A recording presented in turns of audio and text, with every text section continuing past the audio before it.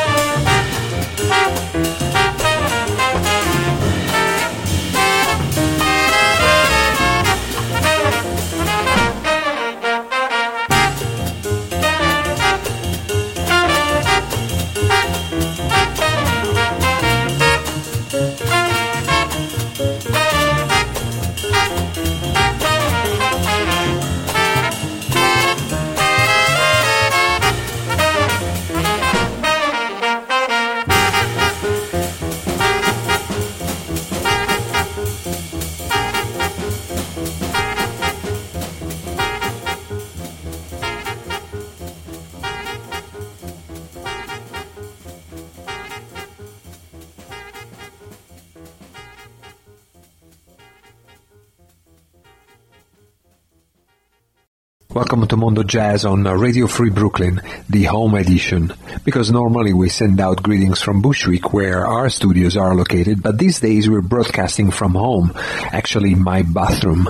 A bit like Steve Colbert, because it's the quietest spot in a small apartment, but hey, not from the bathtub, because I don't want to be electrocuted for the love of jazz. Depending on where in the world you're listening from, you may have been in self-seclusion for many weeks or just a few days, or not yet because you live in an area which is not yet heavily affected. And no matter where you are, make sure to stay home to avoid triggering or spreading this crazy virus. While at home, especially after several days, music becomes an essential tool in our survival kit, even more than usual. And this is why we must find all possible ways to support musicians as they've lost most of their sources of livelihood. And that's also why Radio Free Brooklyn and Mondo Jazz will continue broadcasting. At this challenging time, it's important to drum up our positive thinking and energy. And so this week we thought of focusing on drums-driven jazz, because drums is the most energetic instrument there is.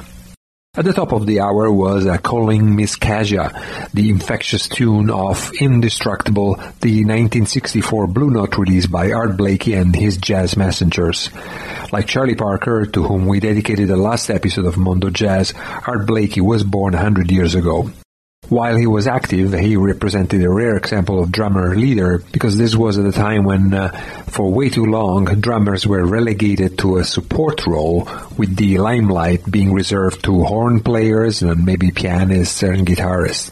Today we live in a much more open jazz scene, and some of the most compelling and progressive projects out there happen to be led by drummers, and that's exactly what we'll be focusing on here. You may have heard the phrase, give the drummers some. Today we want to give drummers more than some, spotlighting drummers that are remarkable not only for their instrumental skills, but also as composers, conceptualists, and band leaders. Up next are 3 tracks by drummers that have a penchant for very hooky music, starting with Derek Deakins and his project The Deakins Campaign.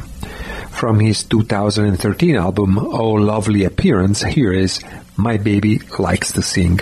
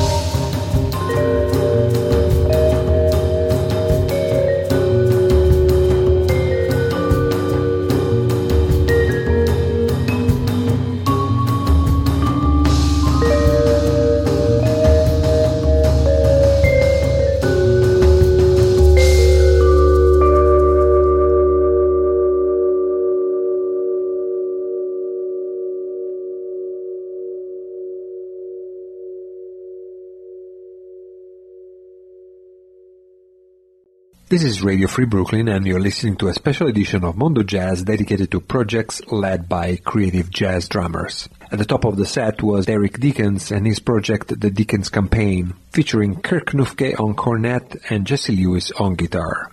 From their 2013 album Oh Lovely Appearance, we heard a track entitled My Baby Likes to Sing. That was followed by Alison Miller and her project Boom Tick Boom. What a perfect name for a band led by a drummer. This is a project that features a stellar lineup with Jenny Scheinman on violin, Todd Sikafus on bass, Myra Melford on piano, and from their 2013 album on Royal Potato Family entitled No Morphine, No Lilies, we heard the opening track, Pork Belly. At the end of the set, another drummer whose presence in a band, especially as a leader, is a guarantee of compelling music. Bobby Previtt. Always driven by a conceptual streak, his new Bump project featuring who's who of the New York downtown scene, Ellery Escalin on tenor saxophone, Steven Bernstein on trumpet, Bill Ware on vibes, Brett Jones on bass, and Jim Pugliese on percussion, might have been one of his catchiest, and on the 2008 album Set the Alarm for Monday, he explored soundscapes that could have well have been part of a soundtrack for a noir movie. From that CD, we heard the tune I'm On To Her. Let's switch continents and scene and focus on a drummer now that has been at the forefront of the Italian scene for 4 decades at least, Tiziano Tononi. One of his most powerful projects was his tribute to Rahsaan Roland Kirk, We Did It, which is a triple CD that he released in 2000 for the Italian label Splash Records. From that masterpiece, here is a take of A Laugh for Rory.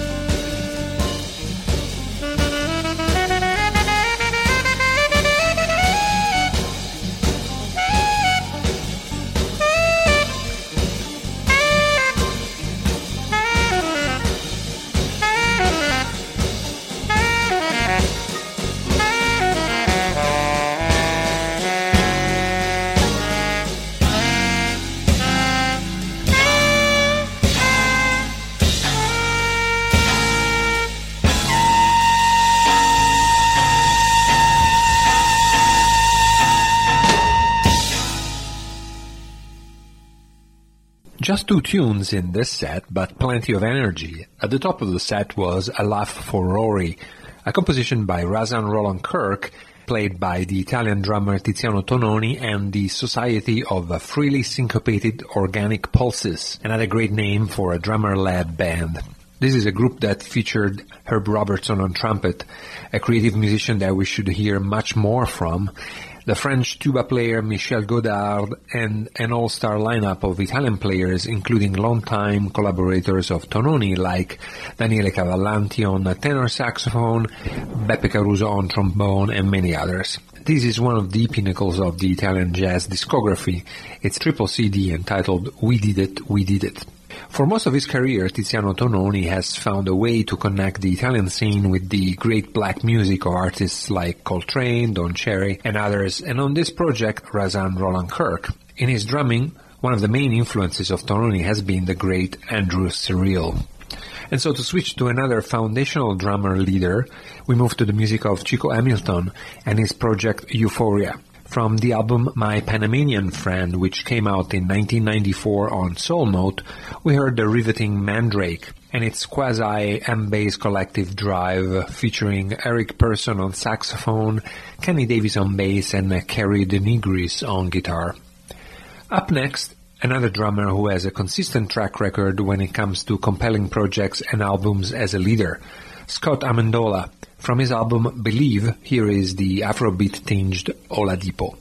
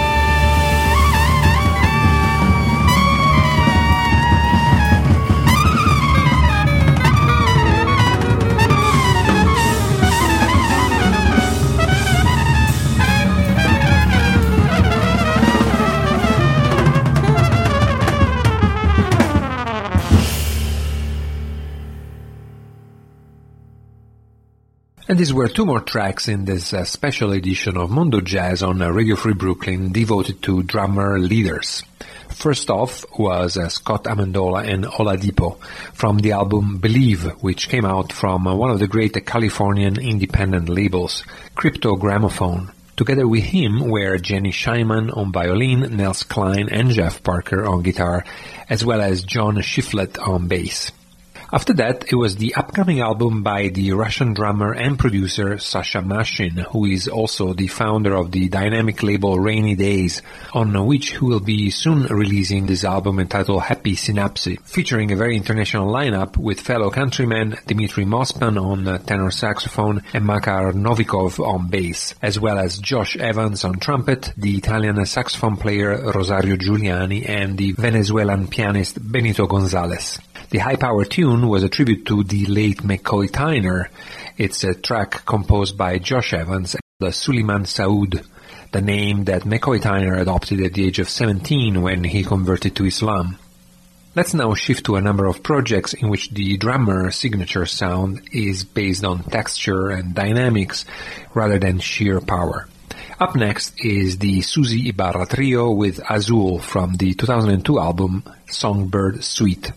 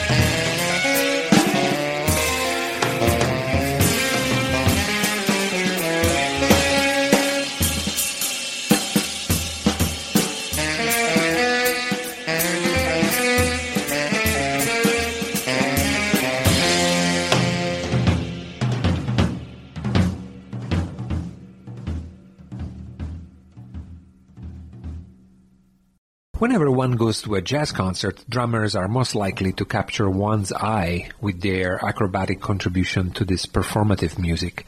But drumming does not have to be necessarily a high-energy way to mark time and keep the band together.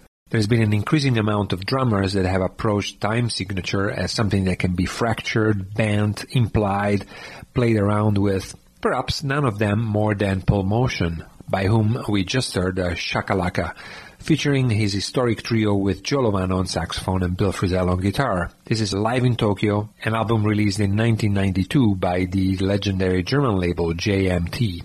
Just before Paul Motion was a contemporary musician that has picked up the Paul Motion lesson and adjusted it to his own artistic vision.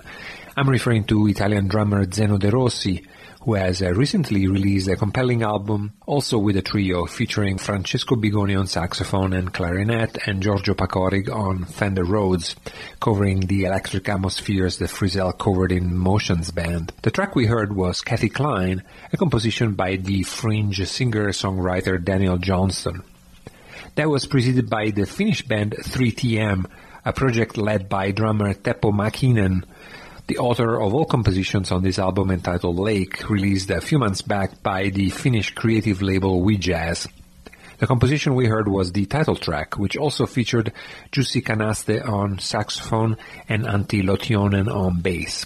At the top of this set, which was entirely dedicated to trios led by creative drummers, was Susie Barra's trio and her tune Azul from Songbird Suite, an album she released on Sadik Records in 2002, featuring Jennifer Choi on violin and Craig Taborn on piano.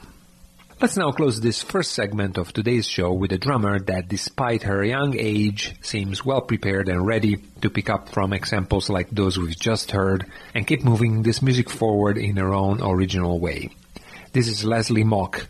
While she's intent on working on her debut album, she has already released her first single, and this is the tune that we are going to play up next. I'm definitely looking forward to the entire album, given the quality of her live performances and her single, which is a composition available on Bandcamp, entitled Maquette, that features Max Katz on flute, Naomi McCarroll Butler on alto saxophone, Hector Lena Schroll on trumpet, Sonia Belaya on piano, Helen Svoboda on bass, and of course, Leslie Mock on drums.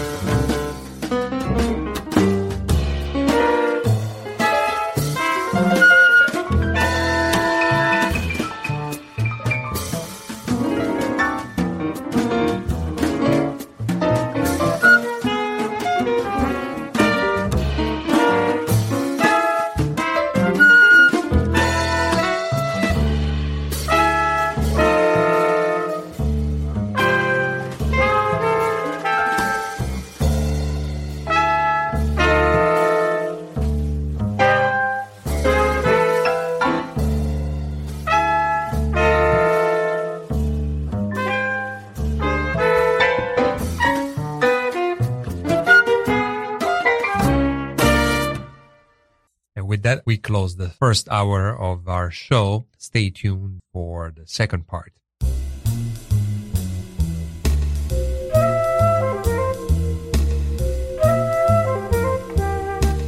Listen to Mondo Jazz every Wednesday night from 10 p.m. to midnight on Radio Free Brooklyn. Something else from somewhere else.